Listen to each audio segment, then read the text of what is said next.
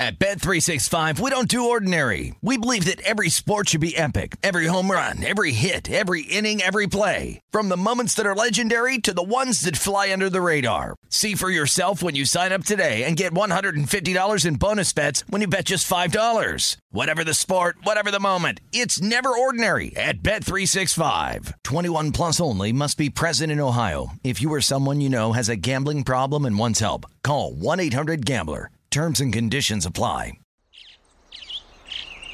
Getting ready to take on spring? Make your first move with the reliable performance and power of Steel battery tools. From hedge trimmers and mowers to string trimmers and more, right now you can save $50 on select battery tool sets. Real Steel. Offer valid on select AK system sets through June 16, 2024. See participating retailer for details. Second hour, Hardwood Handicappers. You missed any part of our first hour, you can go to vsin.com/podcast. Wherever you get your podcast, you can find it up there.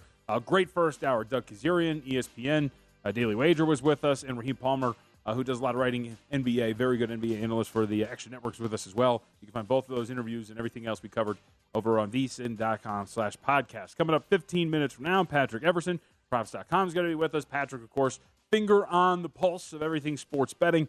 I entrusted him to go talk to ISO. I was like, Patrick, go. No, he does this job fantastically. We're going to get the perspective of the books on everything that's happened up to this point in the NBA, how these series prices have been bet, and now how odds makers, of course, handled the mess that is this Philadelphia-Miami series.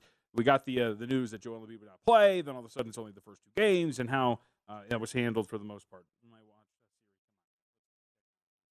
All right, with that, recap of what we've seen so far up to this point. Again, the semifinal series are underway. The first two games of the series, actually, I should have put it that way. It sounds confusing. Game ones in both the Boston, Milwaukee, and Memphis Golden State games are in the books. We'll start with the Western Conference because it was the best game of the day. Golden State Warriors get a 116-115 victory 117-116 victory over the Memphis Grizzlies. A very good performance from the Golden State Warriors to come back from this game down 13 in the first half. They lose Draymond Green to an ejection. They do not cover, but ultimately got out a win, a little bit shorthanded against the upstart young Grizzlies, and that is after Klay Thompson in the last few seconds misses two free throws that would have put up the Warriors by 3. Instead, they were only up by 1 and have to turn John Morant away on a layup that was too strong at the gun to pull out a victory and take a 1-0 series lead here. So to recap this game too, because what I liked about talking with Doug, it's always really important when you just going back over what transpired in these games. And some sites you want to take a day or two. It takes a minute to have some of the numbers to solidify in terms of efficiency, possessions, all these things. But as of this point right now, if you go up on Cleaning the Glass, and for anybody who handicaps the NBA, I would highly recommend using Cleaning the Glass. It's one of the primary sites that I use to handicap the association. Fantastic breakdowns by Ben Falk and the data that is available to you. It's a paid subscription, but it is worth it, pretty cheap, and I would very much recommend it. But going up here and the way they break this down, looking at it from the perspective of the way this game was played, what I'm really interested in this thing is from a totals perspective. I've kind of touched on this a couple of times now. But for game one, the market opened up 217 for Golden State and Memphis. Closed about 220.5, depending on where you shop. Now, since that game went well over the total, you see the adjustment here for game two. The opener for game two in terms of a total between the Warriors and Grizzlies. Looking on the board right now, I've got about 227.5 on my screen. 226.5, 227 in terms of the total opening here for game two. So again, our opener is now 10 points higher than the opening total of game one. So that's pretty intriguing, right? Like in terms of like why was that adjustment made? First game went over by a bunch. The market bet it over. So clearly there's going to be an adjustment. But what I find interesting about this is if you look at what transpired in this first game, wasn't a particularly fast game. I know a lot of people would look at this and go, well, it was 117, 116, got to be quick, right? Not necessarily. Only 99 possessions for the Memphis Grizzlies. It was not the slowest game in the world, but it obviously wasn't a track meet up and down the floor. So I think you keep that in mind as you kind of look at this, and you're starting to see some resistance in the market as well for game two. What I mean by that is some spots open 227. Those spots are down to 226.5 right now. The lone book right now with 227 is the one we're sitting in right here, which would be Circa Sports. And I would assume you can get a read on some of the sharper books, would assume that maybe that 227 is going to come off the board if that's attacked here at Circa, and like get down to 226.5. It just seems to me initially, given what we saw in this game, which was somewhat slow in terms of what you expect between these two, but relatively high efficiency, offensive rating of 117 for the Golden State Warriors, offensive rating of 116 for the Memphis Grizzlies, that you expect that even if you play this at about the same pace, efficiency might come down. Warriors are a pretty good defensive team as well, that maybe this is going to be a little bit lower scoring than these first game indicated, and while the market is overreacting to this. So keep that in mind as you look at this total with this game. And as far as the spread is concerned, you're seeing that ever so slight adjustment from game 1 to game 2. Warriors close 2.5 in game 1. They don't cover. What's the open here? -2. And the Grizzlies are going to be a popular selection. There's a lot of bettors who believe in the zigzag theory, betting on the team that didn't cover / lost in the first game to cover in that second game. Dave Tooley, I will bring up those numbers because Tooley's been keeping track of it. Again, you can follow Tooley on Twitter, by the way, from Vegas. At last glance, don't quote me on this, we'll get the exact number, the zigzag hasn't been the most profitable up to this point in the season. And it's always baked into these numbers, and you see the response in terms of the market all the time. But at first glance, first blush, game 2, playing that under that 227 would be the way to go for me when we're talking about Golden State and Memphis. Now, as far as Milwaukee and Boston is concerned, to go back to the early game from today, I'm really interested in what happened today and how we move forward in the series, because Milwaukee, and Doug said it when we talked to him in the first hour, Doug Kazarian, the Bucks are good, man. Like, they're deep. They do have personnel to overcome potentially the loss of Chris Middleton. This isn't to say that I think they're going to go on to win this series and win it in 5, but this is a team that is skilled defensively, has a lot of length. I mean, they're starting 5. Look at the size that they have out there. It's Brook Lopez, it's Bobby Portis, it's Giannis Antetokounmpo, it's Drew Holiday and Wes Matthews. Like, that's a pretty decent starting 5 in terms of a size standpoint. And what they're able to do defensively in terms of the physicality, the way that and you give credit to Bud because they actually did make some adjustments. When you go back to game 2 of the series against Chicago, that was a lackadaisical defensive effort where they're playing just soft drop coverage. Doesn't really matter. Even Giannis was dropping in some of these. They're allowing DeMar DeRozan to dribble into mid-range jumpers, which he's comfortable with, and they lost that game accordingly. But after that, you saw the adjustment. You saw them come up on those. You saw it in this game as well, that Brook Lopez, a lot of the times, instead of dropping back at his usual distance, wouldn't drop as high. He would actually come up, wouldn't drop as low, would come up a little bit higher on some of those ball screens. They were a little bit more aggressive in that regard, and they were just physical. They almost gave the Celtics a taste of their own medicine in what they did to Kevin Durant in the Brooklyn Nets. It was just flipped around.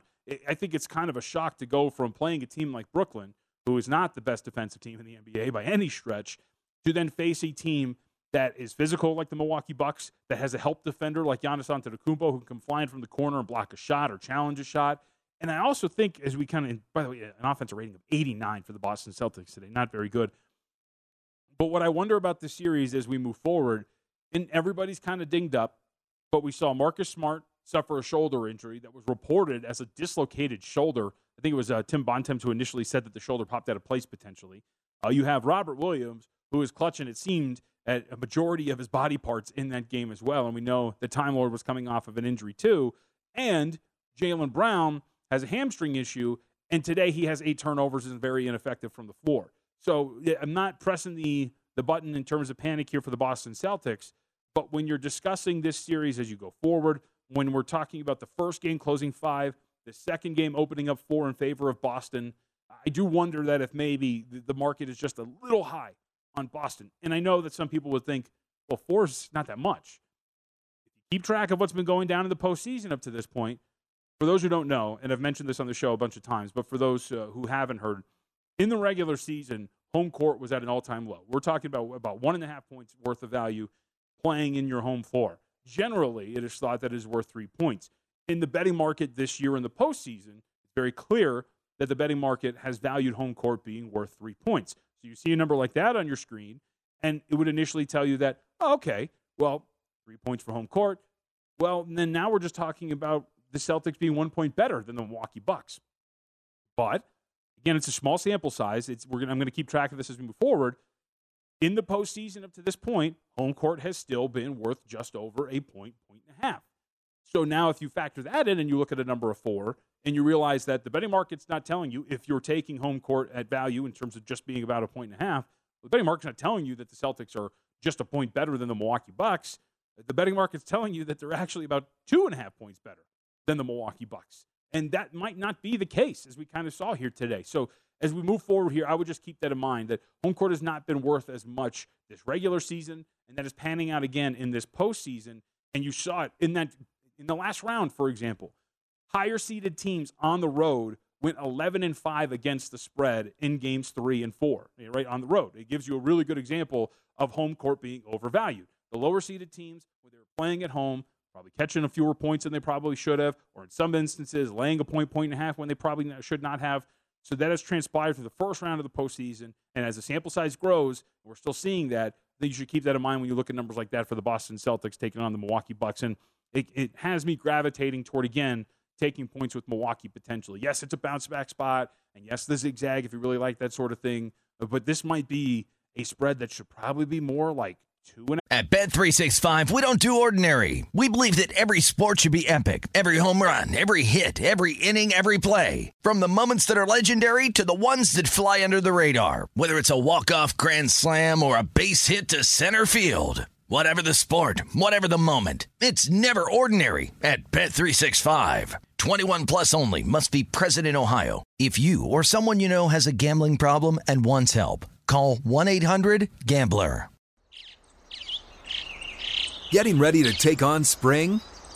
Make your first move with the reliable performance and power of Steel battery tools. From hedge trimmers and mowers to string trimmers and more, right now you can save $50 on select battery tool sets. Real Steel. Offer valid on select AK system sets through June 16, 2024. See participating retailer for details.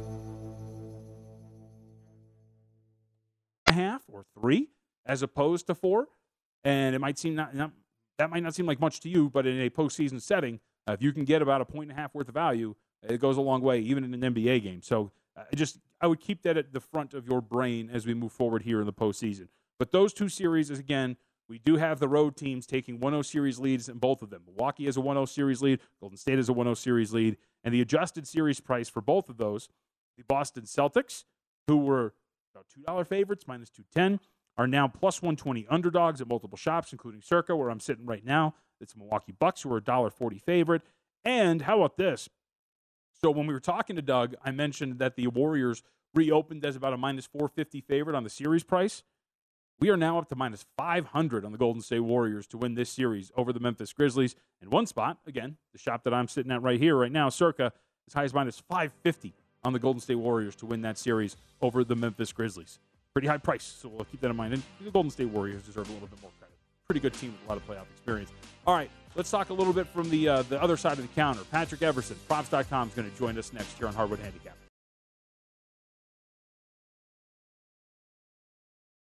Welcome to VSiN's Hardwood Handicappers. Now here's your host, Jonathan Von Tobel. This segment of Hardwood Handicappers brought to you by Zyn Nicotine Pouches, a fresh way to enjoy nicotine without all the baggage of cigarettes, dip, or vape. Zyn Nicotine Pouches are smoke-free, spit-free, and available in 10 varieties, and they come in 2 strengths, so you can easily find the satisfaction level that's perfect for you.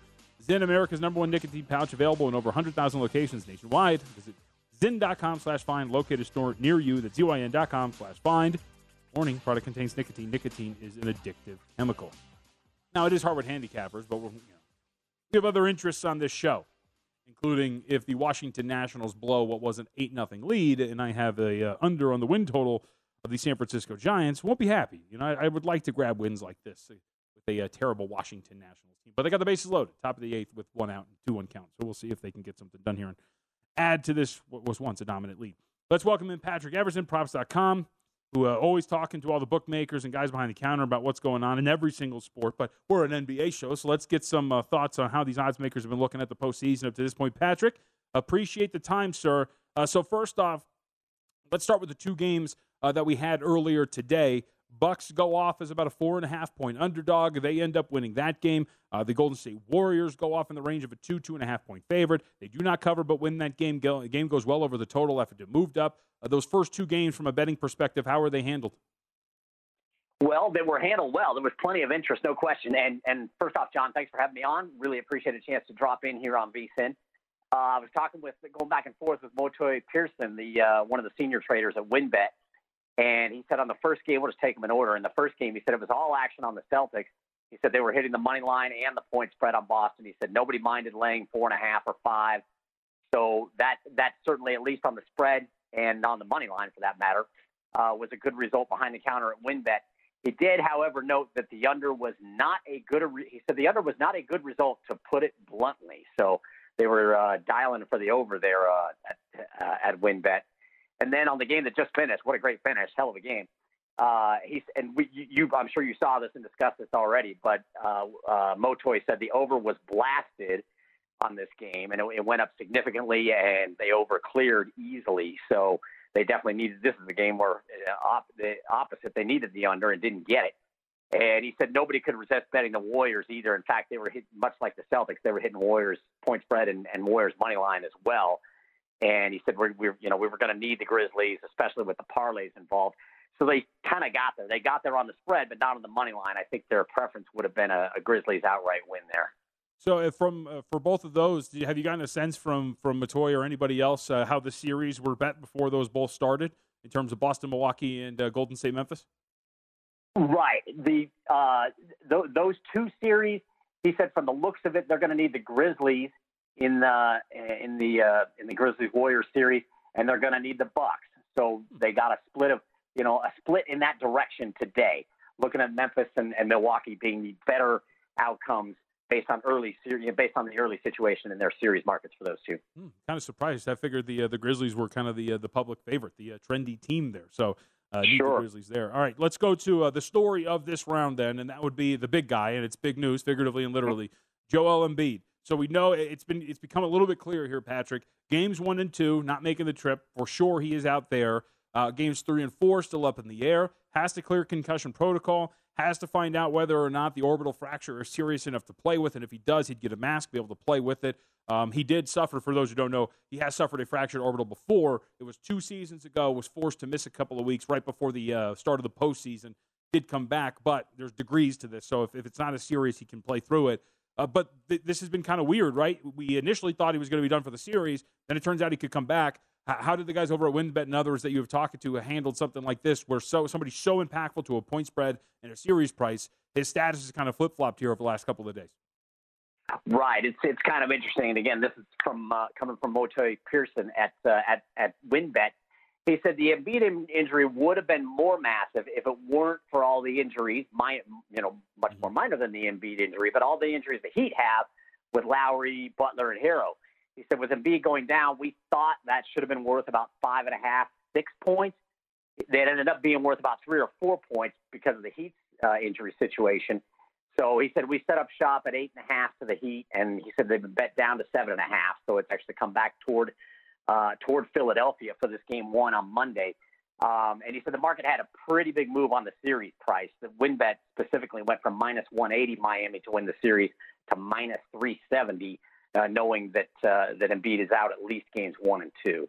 Interesting. All right, and we've seen that. We were actually talking about that too in terms of the market. I thought the market overreacted just a little bit for game 1 and was in on buying that back down to that 7.5 if you grab 8, and we'll see where the market ends up closing by that time, because the injuries to Lowry, P.J. Tucker, Jimmy Butler, although Butler's going to play, all very important there. All right, another series to get your thoughts on, Patrick. Dallas and Phoenix. So BetMGM has reported that from a series price perspective, their biggest liability is on the Suns to win the series. Is that the same over at WynnBET? Yes, it is, actually. Okay. Motoy said out of the West, he said the Suns would not be. There's almost no ideal outcome out of this. They would like to, in the series itself. He said we would love to steer away from the Suns and and honestly, the series and beyond. They'd like to steer away from the Suns. So we'll have to see how that rolls out tomorrow with game 1 going tomorrow. But series and/or conference and/or futures, they've got some tough outs here on their side of the counter, which would be good for the bettors. Obviously, we're rooting for the bettors, but Suns, Celtics, and Grizzlies are issues with the championship odds, the championship futures, and he said, in fact, Phoenix is their biggest liability. And one thing they pointed out, and I think it's worth pointing out here, is the rapid expansion of legal regulated sports betting. Arizona bettors are just been hammering the Suns. Literally half of every dollar of all the dollars bet in the Arizona market, in the NBA championship futures market, are on Phoenix. So, and then he said out of the West, just narrowing it down to the conference, which kind of in a sense narrows down to the series as well, some of these needs. The Suns, Grizzlies, and Warriors would not be ideal among the four teams remaining. So they're Mavs fans out of the West and out of the East. They are looking to avoid the Celtics and the Heat. They would prefer to see the Sixers or the Bucks. As I noted earlier, the Bucks were a good outcome in this series too. Well, I would very much actually love a Celtics Heat Eastern Conference Finals. As someone who has futures tickets on both of them to win the finals, it would be an ideal outcome. So really quickly, I think that's fascinating. Repeat that for me one more time. Half of every dollar wagered in the futures market for them. Go through that one more time. Okay, so this is strictly just kind of pointing out the regional biases that exist with this rapid expansion, with more than half the country now able to legally sports bet. In Arizona, at WynnBET Arizona, 50% of all money on championship futures is on the Suns. So the other 50% is probably divided up. I'm sure that the Warriors have probably got a significant chunk of that, and the Bucks too. But 50% of it is on Arizona, is on the Suns. So they're very popular in their home market. One of the key reasons why Phoenix, for WynnBET in all its jurisdictions, Arizona and elsewhere where they operate, is their biggest liability in championship futures. Wow, I'm sure they were kind of looking at that and holding their breath when they were tied 2-2 with New Orleans in that first round, huh? Absolutely. They were probably thinking this would be fantastic, and then Phoenix gets through. So we'll see. We'll see if that keeps up for Phoenix in this next round. But they were probably thrilled to see that at 2-2, and I think a lot of people expected New Orleans to win Game 6, and it was a great game. But obviously Phoenix got through. All right, Patrick Everson again reports over at props.com. Before I get you out of here, Patrick, anything else in your reporting that you want to leave with the audience? I could hit you with just kind of where things stand on the game ones tomorrow. For sure. At WynnBET, where we're at right now. So at WynnBET on the spread, you've got the Heat open -4. Obviously, it's 7.5 now, as high as 8.5. Pretty two-way action. 55% of tickets, 60% of money on the Heat, and then the Mavericks Suns game one. Suns open -5.5. I think that may be down a tick or up a tick rather. But Suns 55% of tickets, 52% of handle. So two-way action on both of these. But what I am noticing, though, Jonathan, is I just got an update from BetMGM just a little bit before I came on your show, and it seems like the money line on the favorites tomorrow, even though you're laying a premium there, 375, 350, 375 on the Heat, 2.25 on the Suns.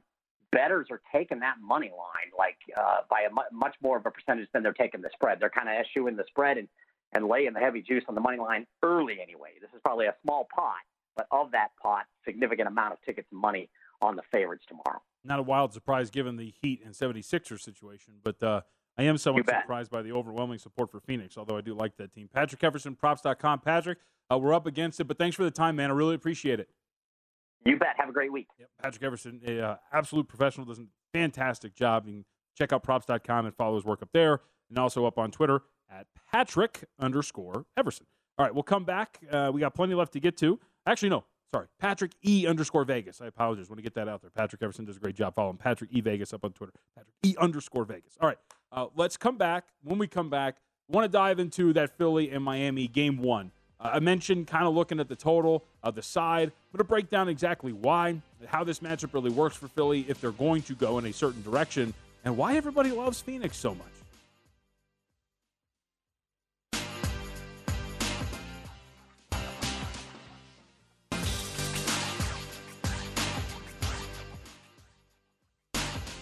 Apparently, Draymond Green just posted this up on Twitter.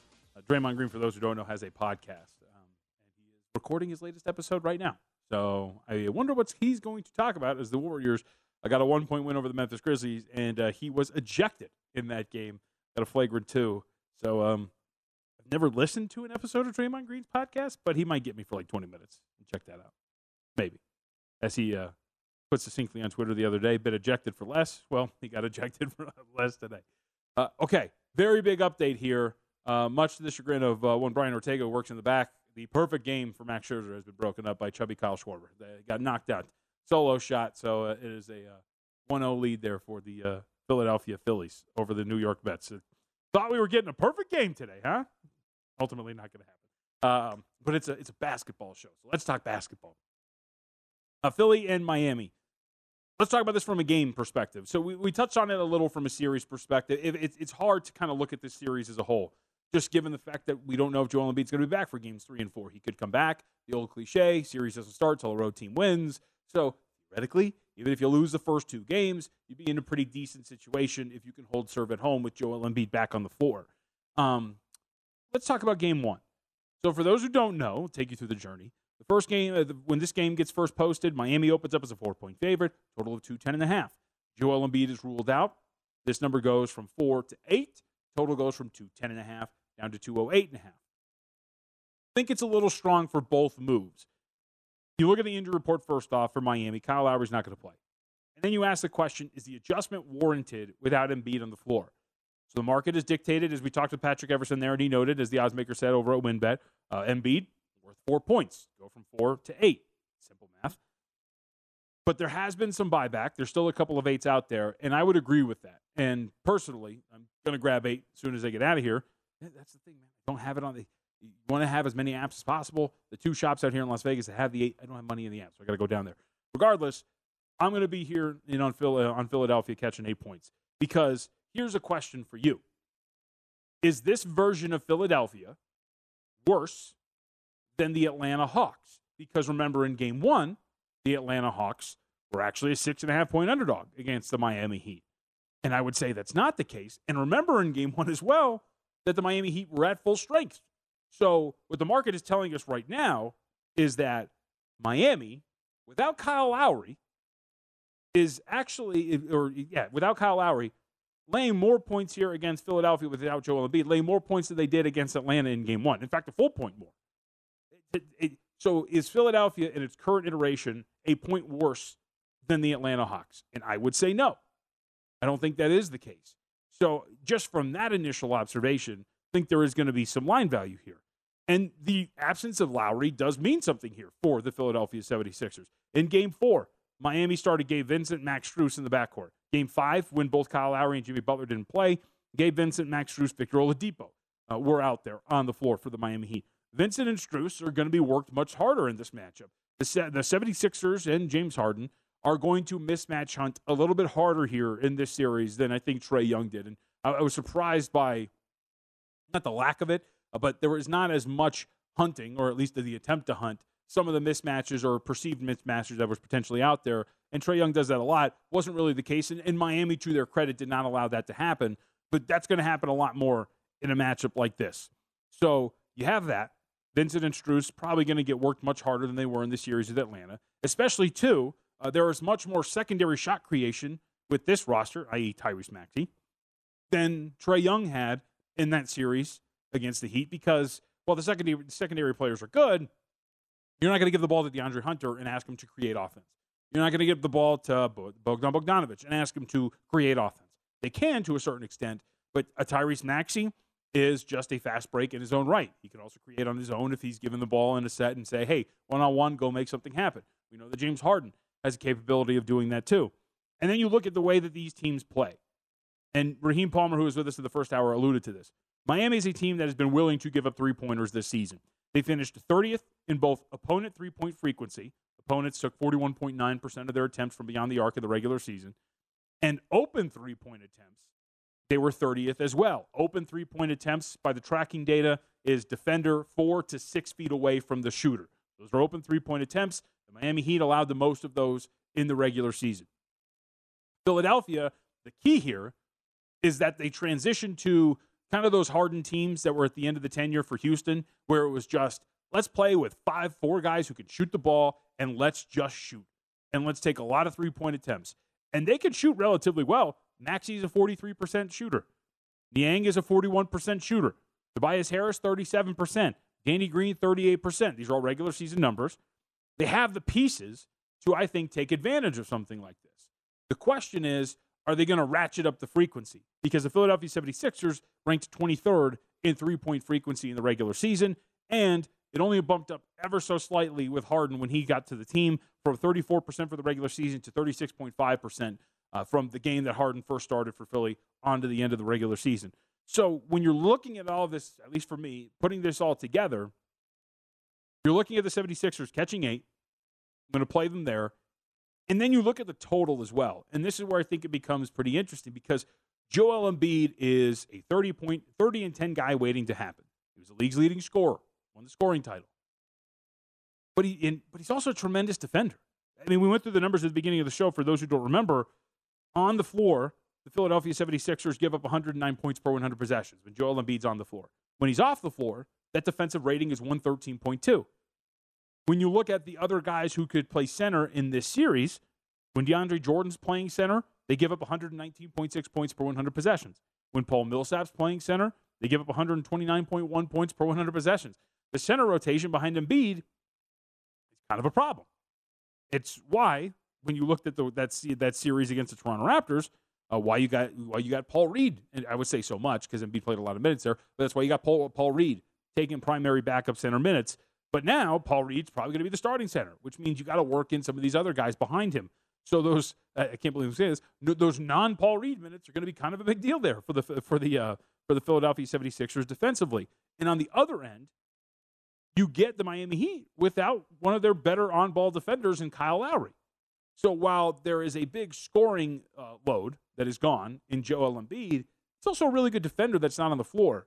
So for me to take this total and drop it 2 points, you get it to an extent because Embiid is not out there because of his scoring.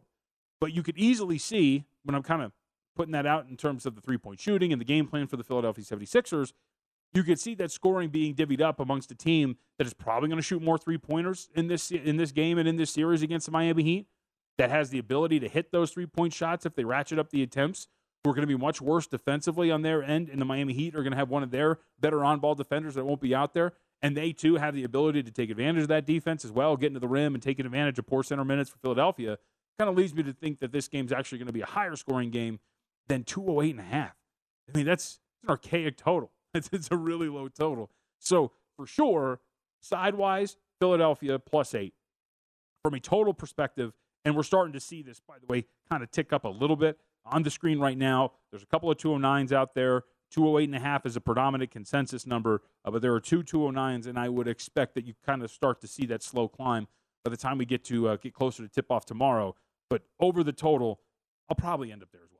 But the Philadelphia 76ers catching 8, I just think we're swinging this a little too far in the other direction. And keep in mind, outside of Lowry, P.J. Tucker has been banged up, and we know about Jimmy Butler. While he did practice yesterday, and he said he's going to play, and he is more than likely going to play, he has been beat up in his own right, and it's not like the perfectly healthy Miami Heat team.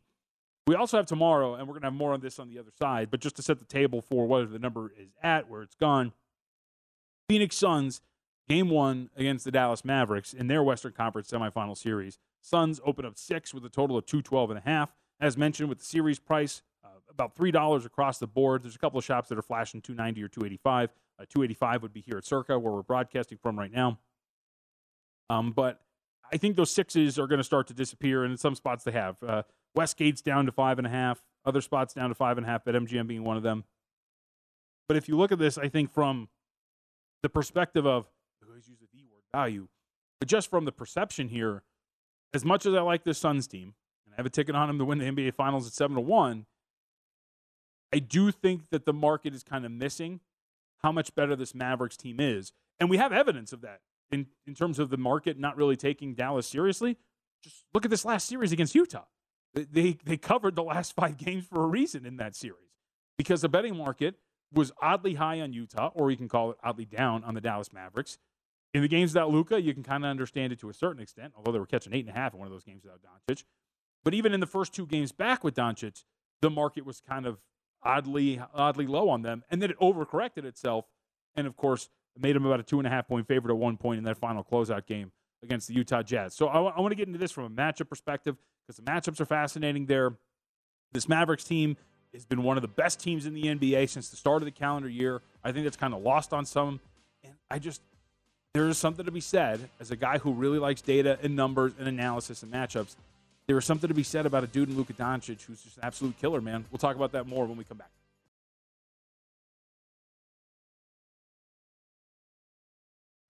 Don't worry, everybody. The Nationals got it done. Yeah, that's right. Sweating out win totals in the month of May. Hey, VSiN Spring Specials here. For only $59, you get everything VSiN has to offer from now to the end of July. The next few months are going to be filled with the best betting content in the business right here at VSiN.com. Subscribers are going to have access to all of it. Adam Burke has daily MLB best bets. Andy McNeil break down all the action on the ice through the Stanley Cup playoffs. His first-round previews up right now. Rode one of Andy's plays in on the Boston Bruins to win that series. So check out all the information. You can find it up there at VSiN.com. Jonathan Von Tobel, that's me. We'll have the best bets all the way through the NBA Finals. We'll have lots of NFL preseason coverage as well, not to mention continued best bets and premium articles covering golf, UFC, USFL, NASCAR, and the Kentucky Derby betting guide. Can't decide which I dislike more, USFL or the Kentucky Derby. No, we love the Kentucky Derby. If you want the full VSiN experience, which features a daily best bets email, every edition of PointsSpread Weekly, use of our betting tools, and a live video stream whenever you want it, the cost is only $59 to be a subscriber through July 31st. Sign up now at VSiN.com/spring. I was teasing the gents in the back who, for some reason, our production crew has taken it upon themselves to just crank out push-ups like throughout the entire shift. So you go back there and you just hear like 1, 2, 3, and in between those grunts and push-ups, there is a love coming from there about the Kentucky Derby, and I was giving them a hard time about that. But I will say this: if you're sitting through these USFL games, talk to somebody. Go touch a little bit of grass, because that's some psychotic behavior. Dave Tooley, I don't mean anything by that, by the way. All right, let's wrap up our latest edition of Hardwood Handicap. If you just missed any part of our conversations with any of our great guests, VSiN.com/podcasts. This Phoenix series. So for those who were with us earlier, noted that BetMGM has reported that largest liability from the series prices in this second round, these semifinal matchups in the conferences, it is Phoenix who has the largest liability for BetMGM.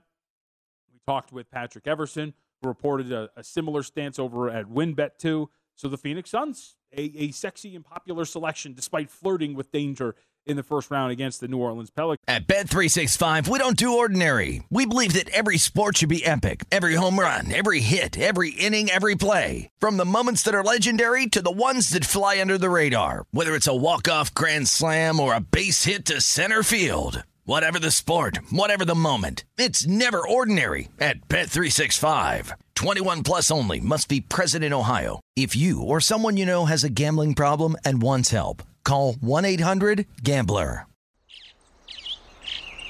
Getting ready to take on spring? Make your first move with the reliable performance and power of Steel battery tools. From hedge trimmers and mowers to string trimmers and more, right now you can save $50 on select battery tool sets. Real Steel. Offer valid on select AK system sets through June 16, 2024. See participating retailer for details.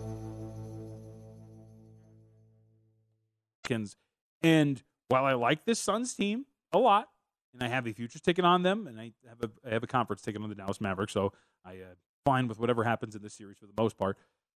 I'm just really surprised about the overwhelming support for the Phoenix Suns. And I get it. They are favored. They are the top overall seed. As Doug said when we talked with him earlier, when you're making predictions like I brought up, and it's by no means to make fun of the good folks at ESPN, I just found it surprising that they polled 20 writers and all 20 of them selected the Phoenix Suns to win this series in some form or fashion.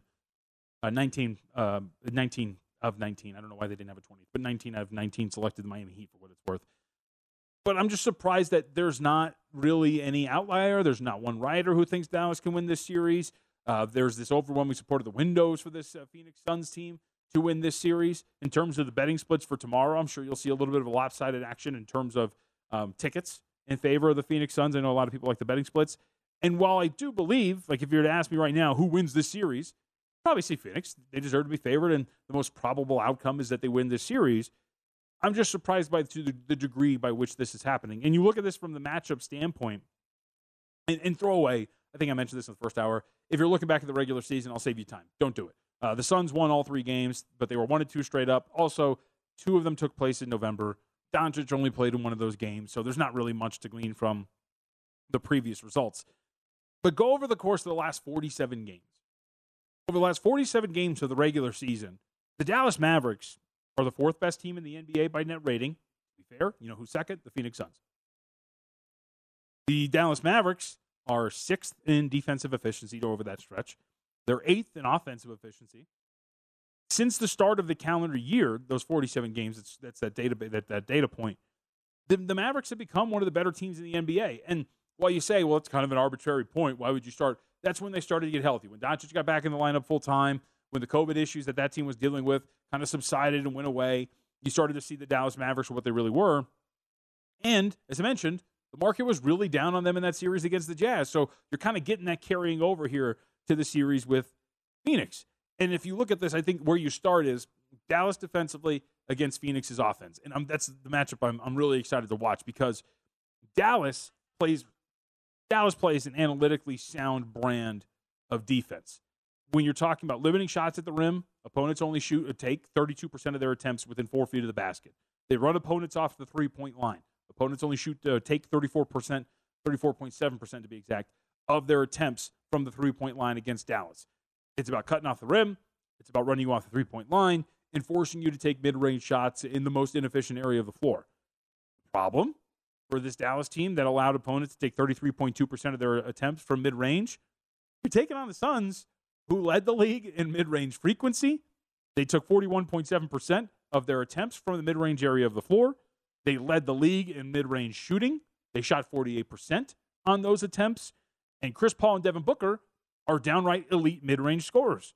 Chris Paul took 69% of his attempts from mid-range. Devin Booker, 53%.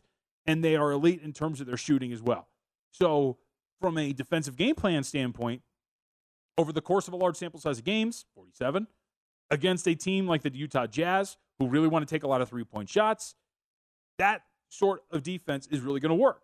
But against the Phoenix Suns, who have two elite mid-range scorers and who want to work that area of the floor, you wonder how well that works against the Phoenix Suns.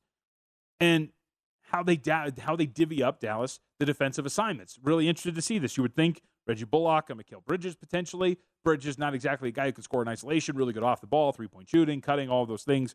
You don't need to really worry about him getting the ball, burning guys off the bounce, all of that. Dorian Finney-Smith on the most elite and electric scorer, that would be Devin Booker. Doncic taking on Crowder, because again, Crowder's just going to kind of camp and shoot. Brunson on Chris Paul. You don't really have a size mismatch there, so you can feel comfortable there. And then you ask yourself, too, though, as you look at this matchup in terms of Dallas defensively taking on Phoenix's offense, how healthy is Devin Booker? If you look at the game against New Orleans in Game 6, he was 5 of 12 from the floor. He was 1 of 6 from three-point range. And, you have extra time, and Monty Williams is likely going to stagger Devin Booker and Chris Paul because those bench minutes are pretty bad for Phoenix at times. We saw that in the New Orleans series. But is that hamstring fully healthy here? And then on the flip side, when you look at Dallas offensively, taking on the Phoenix Suns, this is going to be fascinating because you have one of the best defensive players in the NBA in Mikal Bridges matching up with Luka Doncic, arguably one of the best offensive players and just all-around players in the NBA. And Doncic is a master, a whiz at mismatch hunting. He's going to go after Ayton. He's going to go after Booker. He's going to go after Paul because he's got a massive size advantage over him. It's going to lead to some pretty good offensive possessions for the Mavericks. The Mavericks want to take three-point shots. They don't care about getting within 4 feet of the basket. They're going to work from the perimeter. I'm just so interested in how this matchup plays out. And I just think the gap between these two is a little bit smaller than the market is dictating at this point right now. Just like in that first series where the market kind of had it flipped and thought that Utah was going to run away with it with no Doncic and that there was a wide gap between those two. And even when Doncic came back, there was still the gap between them. There was, but it was the other way as opposed to where the market had it. And I just think when you look at a series price of minus 300, a first game of minus 6 in favor of the Phoenix Suns, the Suns are really good, and they deserve a ton of respect. I just think the Dallas Mavericks are really good too, and I don't know if the betting market has really caught up with how good this Mavericks team has become over the course of the last 47 games of the regular season and into this postseason. And as I mentioned, kind of coming into this break, all the numbers in the world can't really account for the fact that Luka Doncic is kind of a one-man wrecking machine when it comes to postseason play. The Los Angeles Clippers had to do everything in their power each of the last two playoff series to get rid of this guy. It took Kawhi Leonard's. Go back and look at Kawhi Leonard in Game 6 of that series last year. It took the best postseason game from Kawhi Leonard in his career to get that game, bring it back to a Game 7, and eventually oust the Dallas Mavericks, because Luka Doncic was incredible, and he has been incredible in these postseason settings, and I think that has to be accounted for as well when you're talking about a postseason series price and how well this has gone, and where you're pricing these two teams in terms of the gap between them. So, again, I have futures in both of these. I've got the Mavericks at 14-1 to win the Western Conference. I've got the Suns at 7-1 to win the NBA Finals. I feel no pressing need to get involved at this point right now. But I will say, I just think from a price standpoint, if I had nothing here, I would be on the side of the Dallas Mavericks. And that doesn't stop me from betting on them in Game 1 either, which is probably the side I will be on as well. I want to see what the market does, though, because, again, those 6s are still floating around. 5.5s are out there, too. But let's see as we get closer to tip-off what they do with that number. Also, a quick note here as we're talking about the Suns. We wrap it up here in the last 60 seconds. So I don't know if anybody saw this, kind of fell by the wayside. The Phoenix Suns were actually fined $25,000 the other day for failing to disclose Devin Booker's injury status during the first-round win, over the New Orleans Pelicans.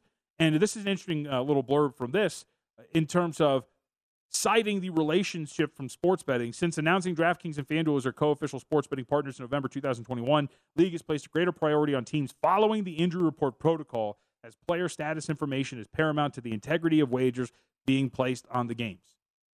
So they fined him $25,000. I feel like that's a drop in the bucket. So I guess the intent is there. Good job, NBA. But let's ratchet up the punishment so we get some clearer pictures on these injuries. Not that I took 2.5 with New Orleans in that game thinking that Devin Booker wasn't going to play, and he ended up playing, and I got burned. But Run Line coming up next here on VSiN. We'll see you next week. At Bet365, we don't do ordinary. We believe that every sport should be epic. Every home run, every hit, every inning, every play. From the moments that are legendary to the ones that fly under the radar. See for yourself when you sign up today and get $150 in bonus bets when you bet just $5. Whatever the sport, whatever the moment, it's never ordinary at Bet365. 21 plus only. Must be present in Ohio. If you or someone you know has a gambling problem and wants help, call 1-800-GAMBLER. Terms and conditions apply. From BBC Radio 4, Britain's biggest paranormal podcast is going on a road trip. I thought in that moment, oh my God, we've summoned something from this board. This is Uncanny USA. He says, somebody's in the house, and I screamed. Listen to Uncanny USA wherever you get your BBC podcasts, if you dare.